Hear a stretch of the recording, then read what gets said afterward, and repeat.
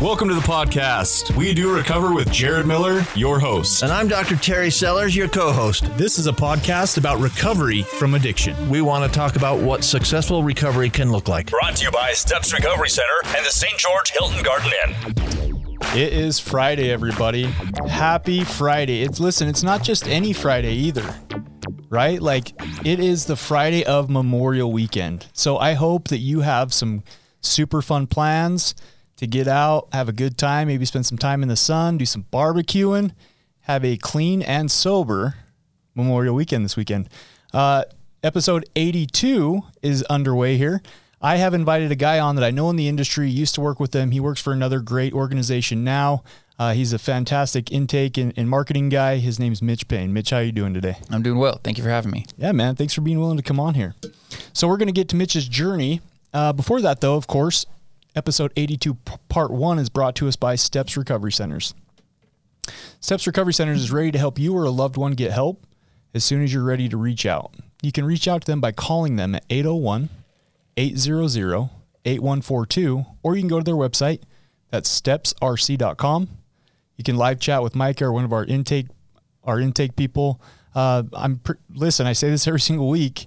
Even if it's not a good fit, right? Like, we have tons of connections with people to get you into the right place for you. Can you attest to that, Mitch? Yeah, reaching out is the hardest part. So, right? Man. Yeah, there's no shame in it. So, call that number. All right, well, check it out. We got Mitch Payne in the house. We're going to get his journey. So typically, Mitch, what we try to do on this podcast is really there's two parts to people's story, which is perfect because we split it into two pieces.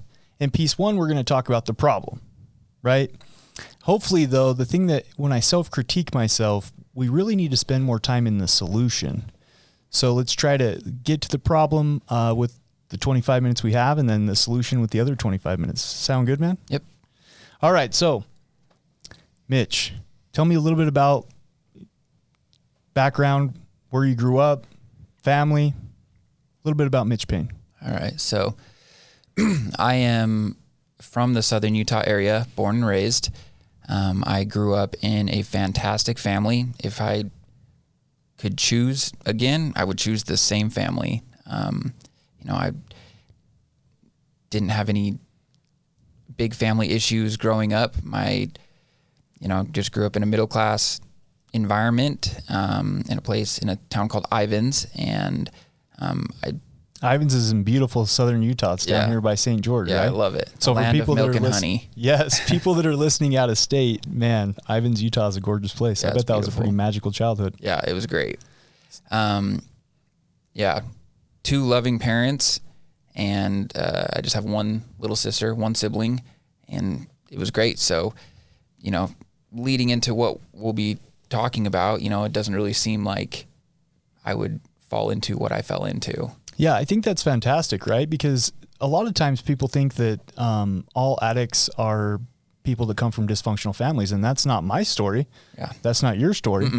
And so I appreciate you sharing that. Let's jump into it. So, all right, we talked about the problem.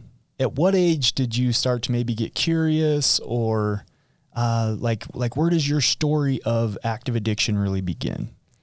So my story of active addiction started at about 17, but as I kind of grow into this more and look back, things really started at about 14 or 15.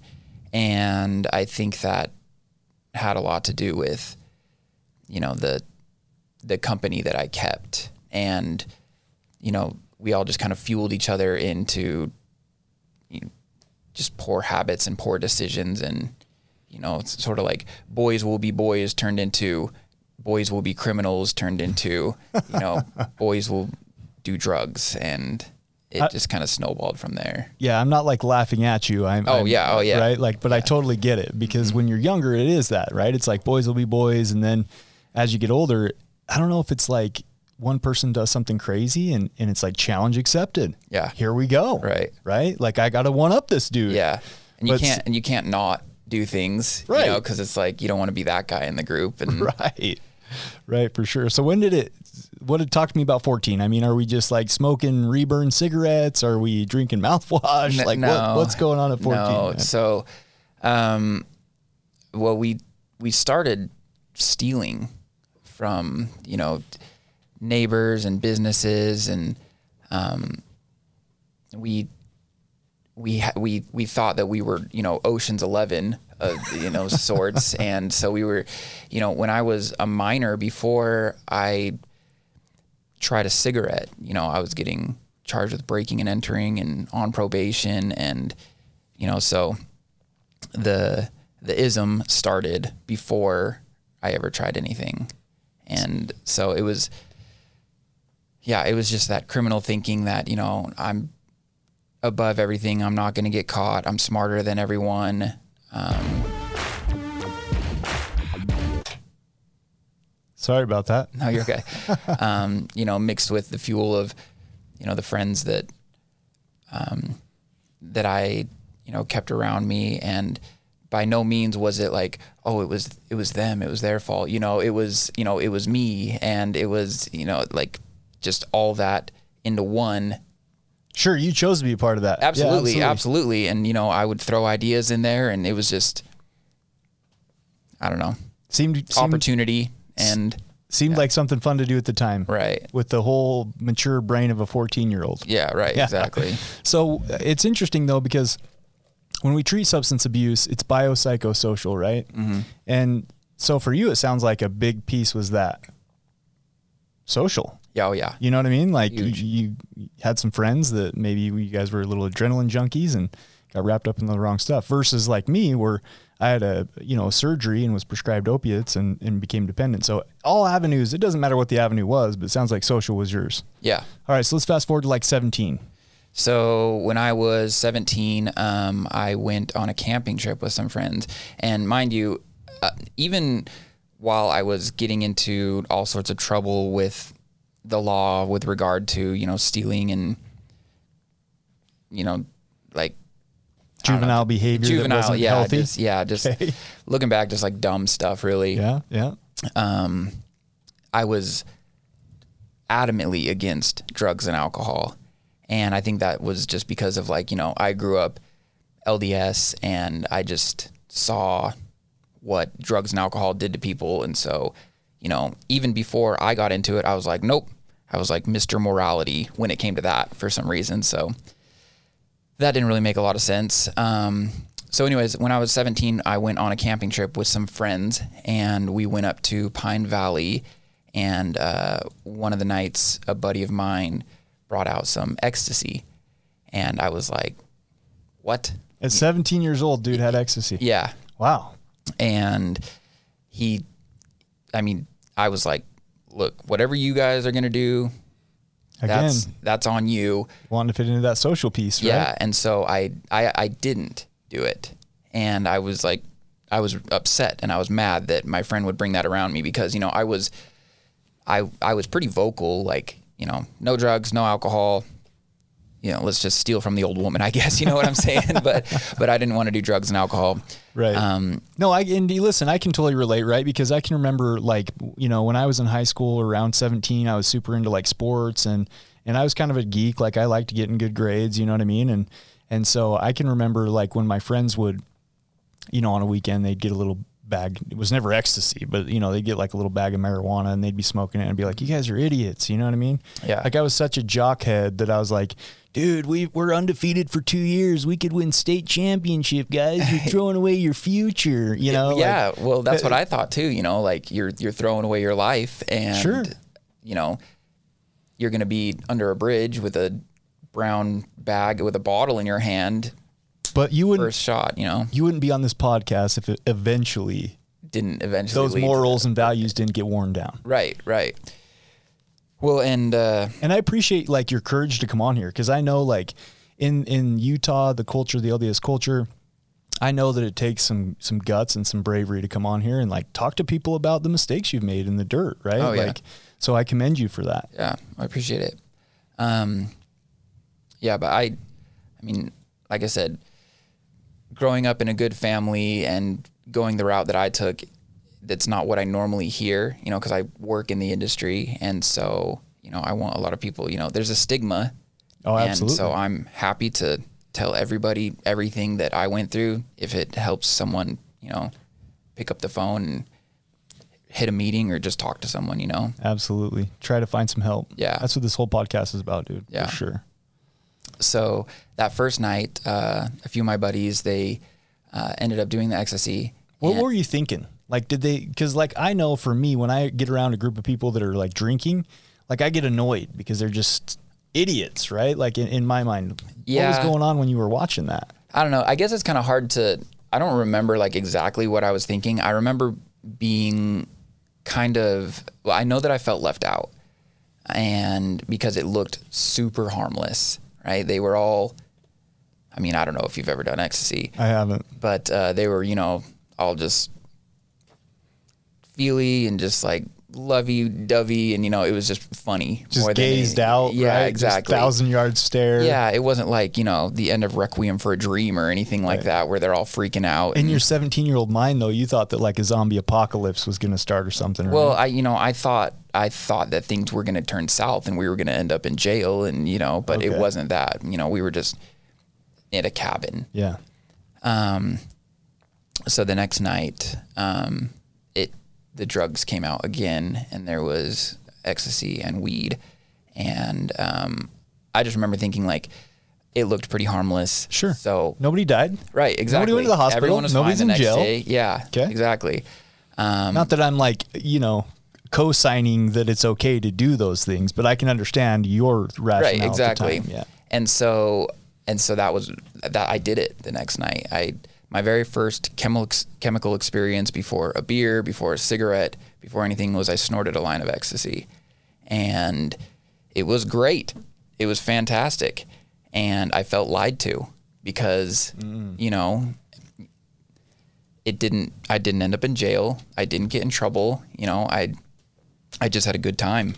Yeah, I that think a lot of teenagers, right? Like they think that's a common theme that I hear a lot of. Like I felt lied to, or I felt like people, made a mountain out of a molehill. And I think what they're expecting is like, I do a mind altering substance and immediately I like get thrown in jail, or Right. some life altering event comes Yeah. along. Right. Yeah. Right. And listen, you do it long enough, and absolutely It's inevitable. you're gonna arrive there, right? But Yeah. sure, like, we live in a world where you can pull out your phone and order pizza, instantly. We think everything's instant. Yeah.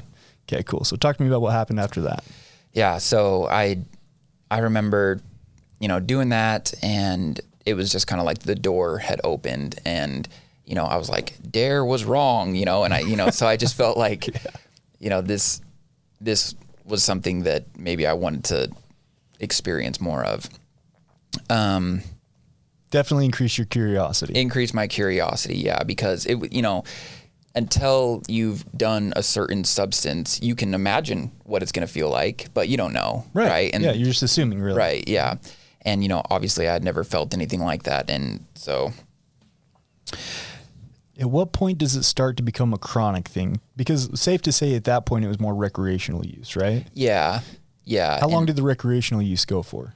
I don't know. Ecstasy was a very small part of my whole story, because shortly after that, I found alcohol, and it was with these same friends, and alcohol was brought out. We had driven out to, in the middle of nowhere in southern desert. Utah. Yeah, the Yeah, so desert. everybody goes to Exactly. the Yeah, desert everybody to it party. Yep. Sky Vodka and Red Bull was my very first drink. And I explain this when I tell other people my story. When I had my first drink, it was as if, like when the power goes out at your house and your refrigerator turns off and the air conditioner turns off, and you don't realize how quiet everything is until everything's turned off. Yeah. That's how my mind felt. I didn't realize how much chatter was going on in my mind until I took that first drink. And looking back, I was an alcoholic from the very beginning. And I remember thinking, this is how I want to feel every single day of my life. And it was from that point on that I just chased that. I introduced to you the mind of somebody that is predispositioned to an addiction. Oh, yeah. Right? Like, Yeah. It's crazy because different substances, different timing, but I can remember the first time I took an opiate, and I just remember, like, I thought I was the funniest guy in the room. Like, again, you said it perfect. If I could feel like this all the time, life would be perfect. Right. exactly. You know, like any anxiety is gone. I feel great. And listen, it's a lie, right? yeah. It's all synthetic. It's a temporary loan that Yeah. eventually the interest is just out of this world. Yeah. But in that moment, you can't listen. We've got to be real and honest about it. In that moment, you do have those thoughts. Yeah. That is something you experience. Yeah.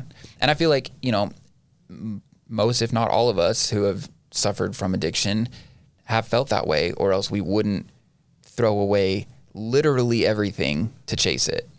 Well said, sir. Absolutely. Totally agree. So I'm not sure about what age that was, maybe like 19.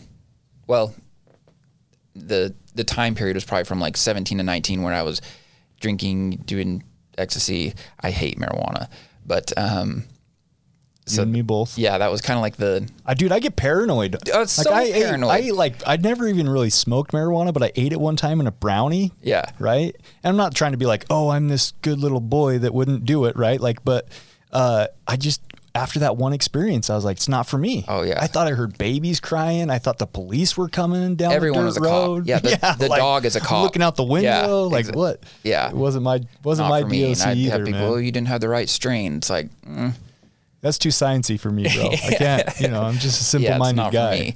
But I mean, I always just chase like complete obliteration though, you know? Sure. So I ended up moving. Is it recreationally though through your teenage years? Like, is it weekends, holidays, or is it like?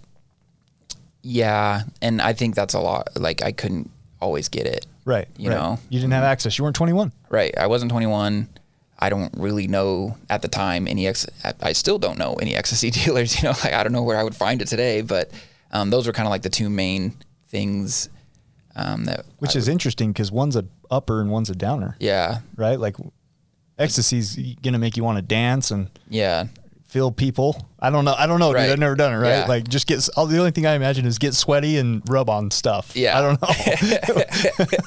Like I don't know. I Alcohol's would just like like- lay in a beanbag and just be like, I don't know. Got ya. Okay. But so yeah, you know, while I was living at home, it was kind of On the down low. Yeah. Recreational. and so when I moved out, that's kind of when all bets were off. And so What age was this? this was about 20, 21. Okay. And so I'm living in Orem. I'm going to UVU at the time. And I lived in BYU housing, but all my roommates drank. And so but nobody drank like I drank. And I remember like kind of resenting. I would resent other people for just being able to stop, you know, or they didn't have to drink before going to a party. That's interesting. So you were like jealous. Yeah. That people were actually able to handle it a little bit better than you. Yeah. Yeah. It's a sign of an alcoholic for sure. Oh, right? absolutely. And you know, like I knew that I was demonstrating alcoholism. You know, I wasn't oblivious to it, but I also thought that I had it under control, or like that I could stop if I wanted to. Kind of. So in like the stages of change, you're still in pre-contemplation. Like, I don't have a problem. Yeah. I'm good. I can stop whenever I want. Yeah. And I just thought that like I'm just better as a person if I just continue to drink, you know. I thought that I was better at work. I worked at a credit union as a teller, and then I was a loan officer. Again, the lies that our disease tells us, right? Like, Yeah. I'm more handsome. Yeah. I'm a smooth talker. Well, but listen, some of that I feel like with social can be kind of true because it's a social lubricant. Like it loosens you up a little bit, gets you out of your head. Yeah.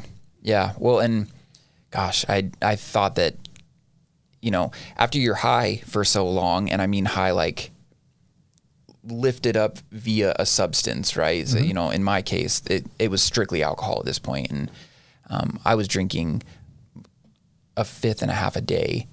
You know, That's a lot, dude. a ton, yeah. And so if I Sounds like you were still functional too. yeah, for the most part, but I had to drink in the mornings to, you know, sober up basically. To not get the DTs. Yeah, I mean, I would, you know, shake. I had a couple of seizures, and I mean, things went downhill pretty quick. Were But there people in your life around that time that were like kind of raising the caution flag for you?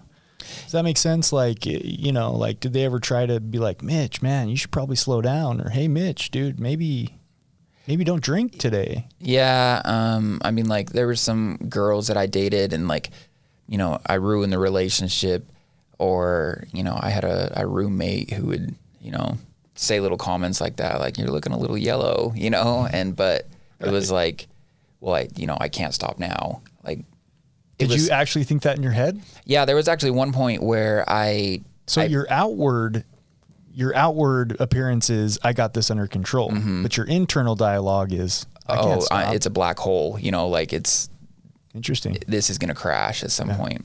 I remember one time I picked up the phone to call my dad, and I was like, man, like, but there was like that.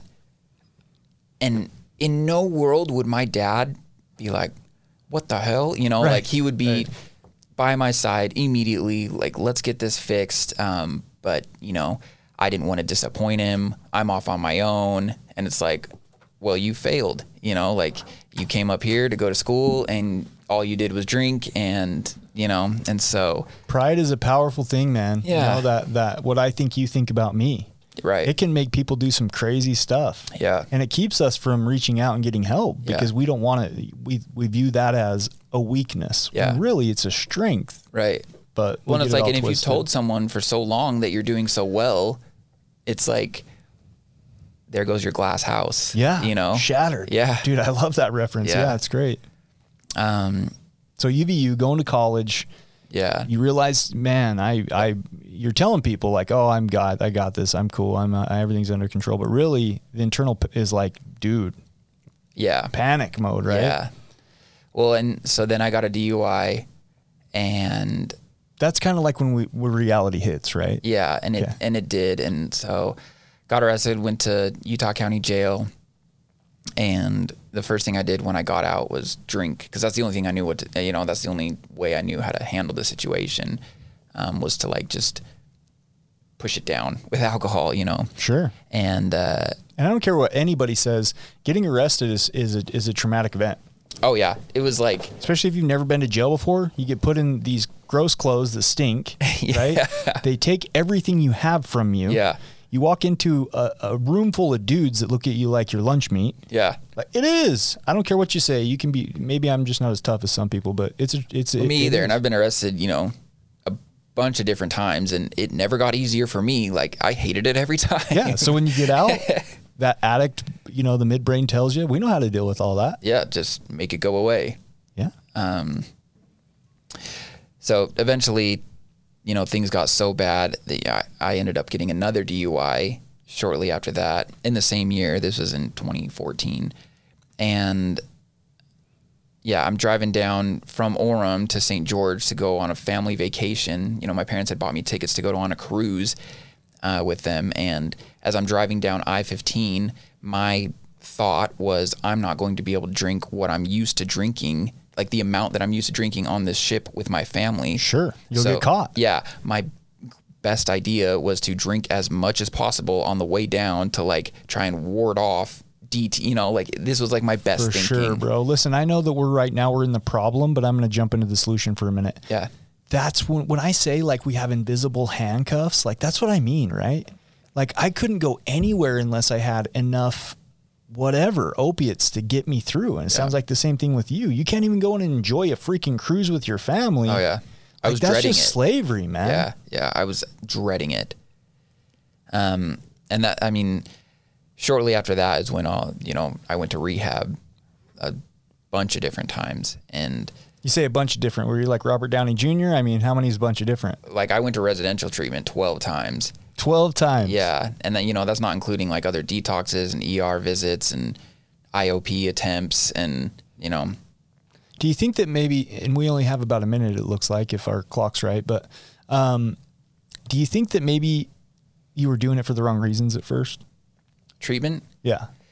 I don't know. Like, maybe, you know, I knew that, like, I didn't have anywhere to go. I didn't really have anything going for me, and it's what my family wanted me to do. And so that's what I was going to do. So you didn't have, like, a burning desire, but at the same time it was convenient. No, I really didn't have that, like, burning desire until the last time I went through. Got you. Yeah. 12 times, man. Yeah, like Crazy. a ton. Just because where did you go to treatment at?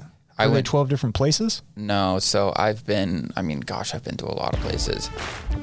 Well, we'll have to get back to that in part 2 of episode 82 here.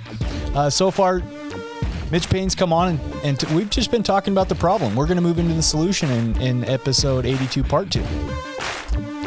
You are listening to We Do Recover with Jared Miller and co-hosted by Dr. Terry Sellers. We'll be right back after this short break with more of We Do Recover with Jared Miller, sponsored by Steps Recovery Center and the Hilton Garden Inn.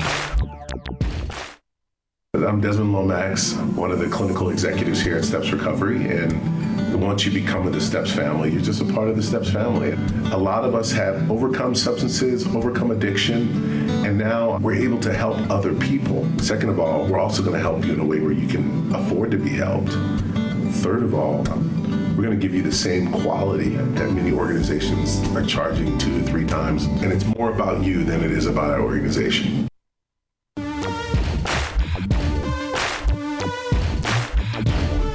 We welcome you back to We Do Recover with Jared Miller, co-hosted by Dr. Terry Sellers. Brought to you by Steps Recovery Center and the St. George Hilton Garden Inn. And now with part 2 of our podcast, Jared Miller and Dr. Terry Sellers. Hey, everybody. Thanks for sticking with us through that little break that we had there. Steps Recovery Centers, thank you for sponsoring this podcast. All right, so episode 82, part 2 is underway here. Mitch is going to dive more into the solution part of his story and his journey into recovery. But before that, though, we want to show our sponsors some love. If you or loved ones traveling through southern Utah, give them a Google search. Type in Hilton Garden Inn. They have amazing amenities. It's always bright it's always sunny and bright at the Hilton Garden Inn in St. George, Utah. Yeah, love those guys. Our other sponsorship is Recovery Strong. Recovery Strong is all about fighting addiction and strengthening recovery. Listen, there is a stigma, like Mitch has said. If you want to wear your recovery out loud and basically be part of the solution of moving out of that stigma, go to recoverystrong.com. Recoverystrong.com. Click on the apparel tab. Get yourself a hat, t-shirt. They got some cool hoodies. Today I'm actually rocking one of their mugs. I got this nice Recovery Strong mug. I love it. Keeps things cold, keeps it hot. Got Recovery Strong on the one side and their slogan on the other. Yeah, but how does it know? I don't know, man. How does it know to keep it hot? And how does it know to keep it cold, man? That's a great question. I don't know. You doing okay over there, Sean? I'm doing good, yeah. We completely missed New and Goods, and it's because we were kind of friends. New and good. Okay, so that works. Talk to me, Big Cat. How's your week been? I spent a week in Arkansas. What? Yeah. Went on a date with my sister and everything. He's kidding, everybody. I know, it was my cousin. No, my wife had a conference there, and she's like, hey, you want to go to Arkansas for the week? I said, absolutely not. And so we spent a week in Arkansas. Nice, man. Compromise. Yeah, compromise. I did what she said. I'm glad you're here. It's just not the same without you. No offense to Max. Missed you. And I'm having a hard time getting back. There's been some snafus today. Yeah, it's okay. It's all good. Yeah. It might have me frazzled a little bit, but I'm sure, Mitch over here's got ice veins. I did fall off the wagon, though. Uh-oh. I had a couple of Mountain Dew today. I've been Mountain Dew free for months. I needed a Mountain Dew. You lapsed on Mountain Dew. Lapsed on Mountain Dew. Sean, the most important thing is what you do moving forward from here on.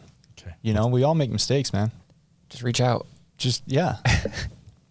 I'll do better. I would love to see Sean in, one of those meetings.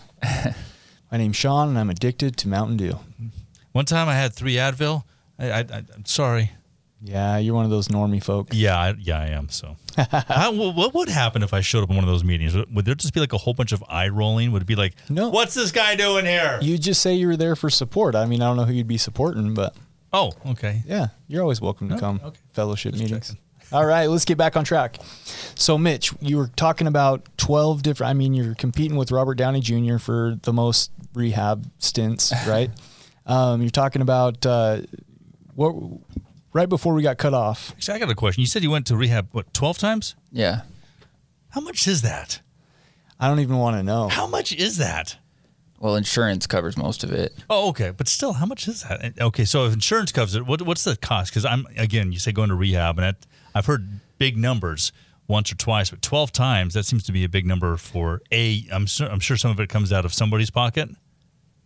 I guess it depends on like the insurance plan that you have, but I know like because a lot of my time was down in Arizona, and if I remember correctly, and I don't remember a lot in Arizona, I was on Arizona Medicaid. Okay. And so it's I guess free to the you. Arizona taxpayer. Now, is that something that's available to people who don't have insurance, going to rehab and whatnot? Yeah, it can either be. There's options there's everywhere tons of options. for everything for everybody. Because I'm hearing about some of these programs, $10,000 a day or whatever they are, and super expensive. Talk about the Robert Downey Jr.'s that have money to actually pay for these things. But when it comes to somebody who doesn't have insurance or a job or family with a lot of commas in their bank account. So they can either do like Medicaid. There's not a ton of inpatient places for Medicaid. They can also jump on the marketplace and get a plan.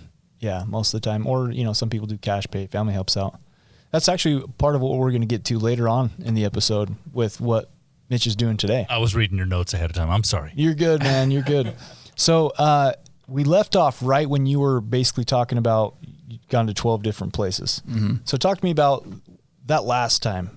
Like, let's go from there. Like, what was different between the last time and the 11 other times before that? Okay, so the last time that I went through, I came straight from purgatory, which is the jail around here. I had just moved back from Arizona, and by this point, I'm, like a couple years deep into IV meth and heroin use. So things progressed pretty drastically. I was homeless, living in a car, and so my dad moved me back from Arizona, and I got arrested on day one from him moving me back. He spent all this money to get me into sober living. And so I'm arrested. I'm in purgatory. You'd moved into sober living. Yeah. And day one. Yeah. Man, that was perfect. It happened exactly how it was supposed to happen, Mitch. So, I guess this part's kind of big for me because whenever, and this is, one of my proudest sentences ever, whenever I was in purgatory, whenever I was arrested, I had always called my parents. I usually called out to mom because, pull on the heartstrings a little bit, sure. I guess, anyone who we know how to manipulate our families. Oh yeah. Yeah. So I called my mom and she didn't answer. And I was like, the audacity of her not to answer my jail call, and it was her birthday or the day before her birthday. And she and my dad had gone, I believe it was San Diego for her birthday. And I knew that they weren't going to pick up the call. And I don't know, for some reason, like I was, sitting in the block and I was like, man, like, have I really messed up that bad? And I knew I did. But it was just like, I'm sober. I can't escape these feelings now. And it's all hitting me at once. And like a baseball bat. Yeah. And I'm homeless. I'm unemployed. I'm not employable, and charges racking up. And it's just gone from that 14-year-old boy that was against all that stuff to hey, this isn't so bad to, now I'm everything that I always swore against. And listen, we kind of laughed and chuckled at the first of the, but I want to point out it's because what are we going to do? We're either going to laugh about it or cry about it, right? And so we kind of laugh about it, but that's not condoning those things. And as you can tell, right now in this part of Mitch's story, this is the end result. Yeah. This is where it leads to. Yeah. If you let it just spiral. Right. And, you hike 50 miles in and you have to hike 50 miles out, and everyone's scared of that hike out. I know I was. So I was released straight from purgatory into treatment, and my coworker now, his name is Ty Empey. He does admissions with me at Hope Rising. He actually got me into steps at the time. This was in 2017, and I had been through steps before. I didn't really know what was going to be different, but I know what I did different was whatever they told me to do, that's what I was going to do, right? For sure. And love Ty Empey. Great dude. Oh, he's fantastic. Love him. Yeah. And, so if they told me that I had to scrub toilets to stay sober, that's what I was going to do. Right? So you went from being maybe willful to willing. Yeah. Right? I would follow the rules. I was never like, a rule breaker. I wasn't never like obstinate towards what treatment said, but you know, I always had like that reservation in the back of my mind, like I know what I'm doing. But you know? but I mean, listen, there are different types of people that go through treatment. Like, Oh, yeah. and you can identify them. Like, it's safe to say, maybe prior to this time, you were just kind of a butt in a seat. Right. Yeah. Like you're there. You know what I mean? I would do my assignments and I would, Sure. you know, Go through the I wouldn't motions. cause problems. For the most part. I mean, I probably have some therapists who thought differently. But you know, I wasn't like a bad client or anything. This time you're super willing though. Yeah. I've kind of like got through life like that, you know, like I'm not causing problems, you know. Yeah. Yeah. But maybe I wasn't like. Just flying under the radar. Yeah. Yeah. Yeah. So I had so like I said, I was super willing to do whatever they told me to do because my decisions weren't working, and my decisions got me, you know, with a needle in my arm, suicide attempts. I mean, so anything that I was doing wasn't working. So I had a therapist. Her name was Caprice Compton. Shout out. She changed my life. She was amazing, and she's tough. She's really tough. And she had given me this assignment to identify what my values are. And I don't know if you've ever asked someone who's, you know, 2 weeks into recovery what their values are, but they probably don't know, because I know that I didn't know. And so I wrote them down, and I was The like, point is asking the question though. right. So they have to think about it. Right. And so that question was asked, and I was like, well, you know, my values are honesty and integrity. But that was a lie, you know, because I wasn't living that way. I was manipulative, and I was lying to everyone. And Did it take you back to the time when those were your values though?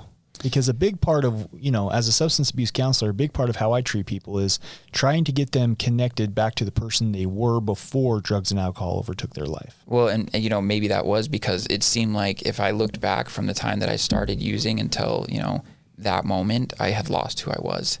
And, you know, drugs and alcohol took my identity from me.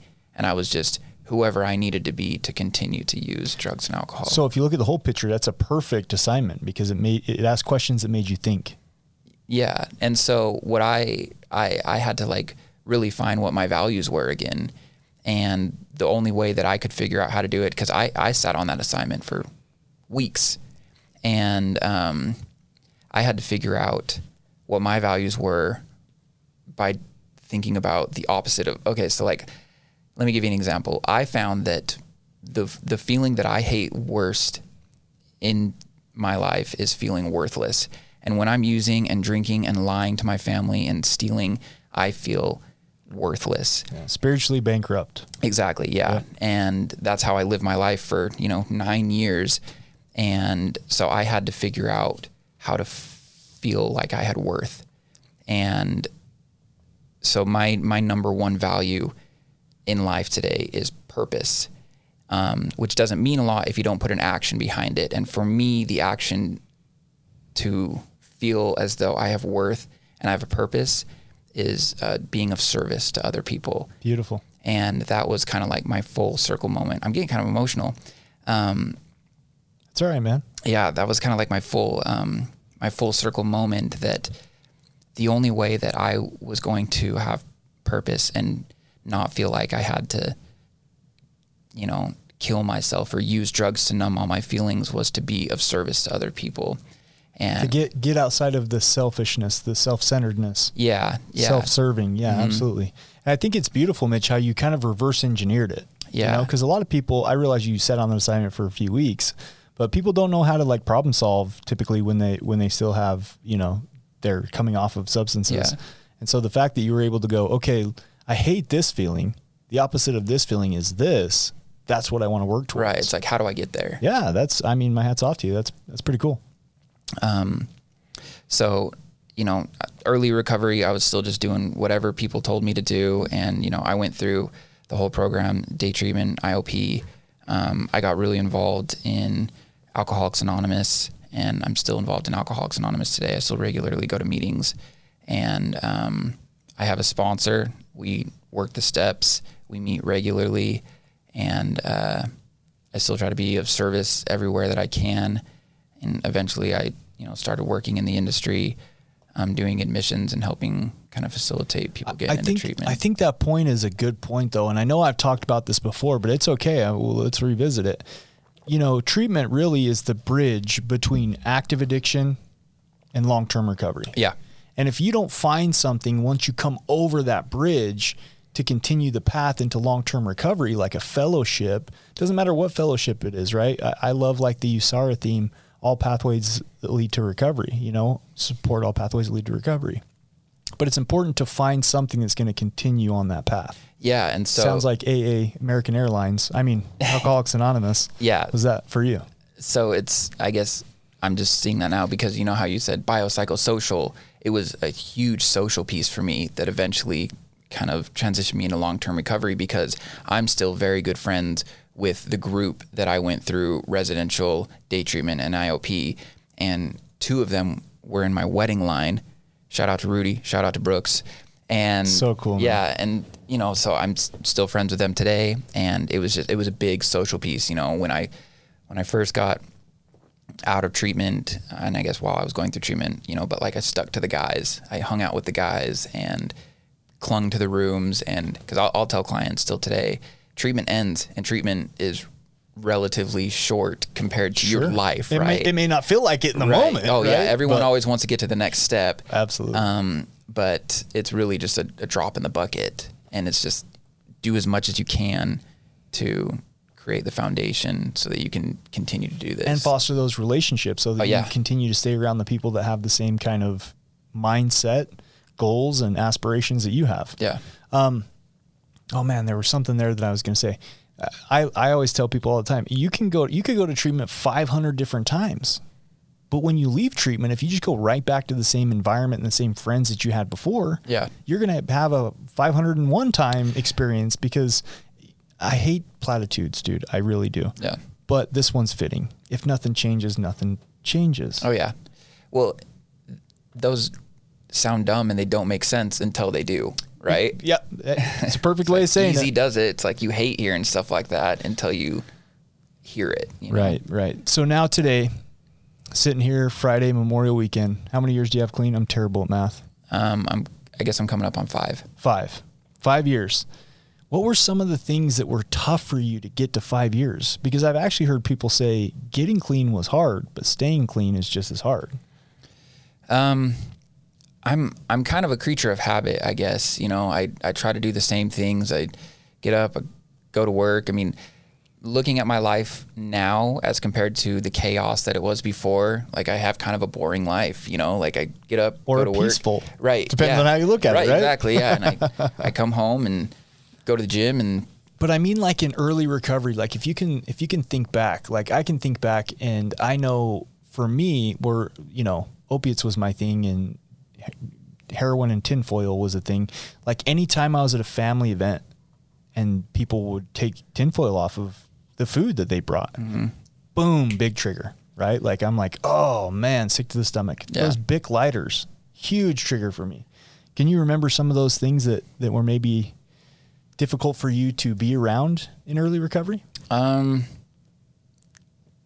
Gosh, I can't really, because there's internals and internal and external triggers, right? Yeah. Maybe some feelings or thoughts that were triggering for you.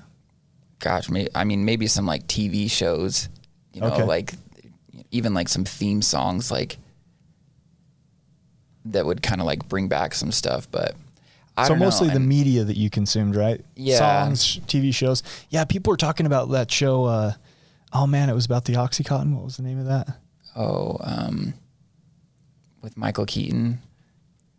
You know, the series on Hulu. Yeah. Right? Yeah. I could not watch that. I got like one episode in and I'm like, nope. No, I didn't watch that either. Gosh, I wish I could remember what that was called. But yeah, I don't know. I guess it was like the media, but I mean, I was in AA and, you know, and I still am, but I mean, I was trying to hit 14 meetings a week. I lived in the rooms and because your obsession had switched from alcohol to Alcoholics Anonymous. Yeah. And, you know, so in that sense, you know, the rooms saved me and I have a service position in AA now. And, you know, so I try to give back as much as I can that way. But I don't know, other than, just my willingness and, working hard in the 12 steps and doing my best to find a connection with a power greater than myself. It was just easier that time. And I feel like it's because I just completely gave myself to recovery. Truly surrendered. Yeah. But I mean, it took 12 recovery centers and, an autograph, book from Robert Downey Jr. to get there. Right. Let's get that guy on the podcast, Robert Downey Jr. Let's see if he wants to compete with Mitch Payne. Okay, so I love when a 12-step guy comes on my podcast because, I'm a 12-step person. It worked for me. I actually, even though opiates was my drug of choice, I came up through AA as well. Yeah, and I'm a heroin addict, and I go to AA. Alcohol is probably the majority of my story, but I still had, several years of heroin and meth. And the thing I liked about that fellowship, I go to a different one now. I go to NA now, just because our recovery community in NA is just phenomenal down here in Southern it's great. Utah. It's huge. And most of my friends go there, right? And I want to be socially accepted too, so I go because my friends go. Yeah. We're a little bit similar in that. Mm-hmm. But I loved that it had the spiritual component to it. Yeah. Because at that time, I had this anger issue with God, right? And I found that through AA, I could forget the God of my previous understanding and formulate a new one. Yeah. And for me, that was a huge shift. That was a huge mind change in my mind because I went from being ashamed and feeling like an outcast to accepted and loved and being a part of something bigger than myself, which was the rooms. Yeah. And that's a big part of, what they teach you, because it kind of goes from a religious sort of view to a spiritual sort of view. And nobody cares what your, higher power is because it's yours. Yeah, for sure. So talk to me, I want to get a little bit, you have 5 years, right? And what was the difference between step 1 and step 12? From the time, what did your life look like in step 1 versus what your life looked like after you completed step 12? Well, I couldn't say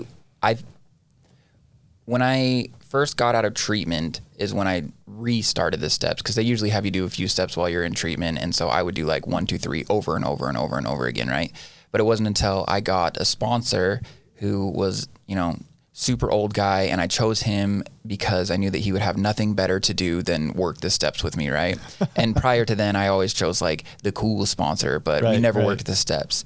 So I chose this old man, and we would work through the steps, and I would go visit him at his old folks' home, and we would work the steps. That's rad. And so I remember one time I went to the club, and I picked up my 6-month chip, and I bawled because I hadn't had 6 months without a substance in my body since I was 17, and years. Yeah. Years and years. Almost and years. a decade. Yeah.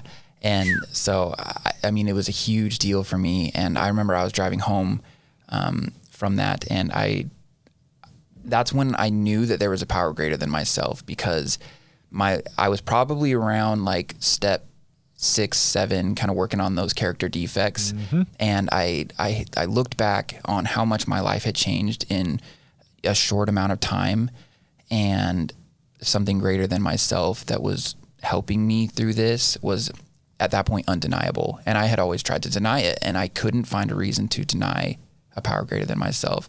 And I mean, things had already changed so much for me, but I mean, dude, I love it. And I can totally relate. I always tell people, there's some people that are 12-step haters, and I'm like, listen, I get it, right?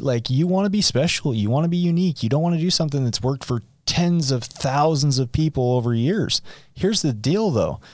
From the time I started step 1 to the time I finished step 12, my life had completely turned around. Yeah. I was no longer the same Jared Miller. Yeah. Oh, absolutely. Right? Yeah. The change that happened in me. Yeah. And it sounds like in you, I couldn't deny it. Right. There's no way. I would be put in a loony bin if I tried to. And other people couldn't either, because I was the rehab retread, and so, but it's not, that's not how everyone gets sober, and that's fine. And however you want to do it, I think that's great. Absolutely. Find something that works for you.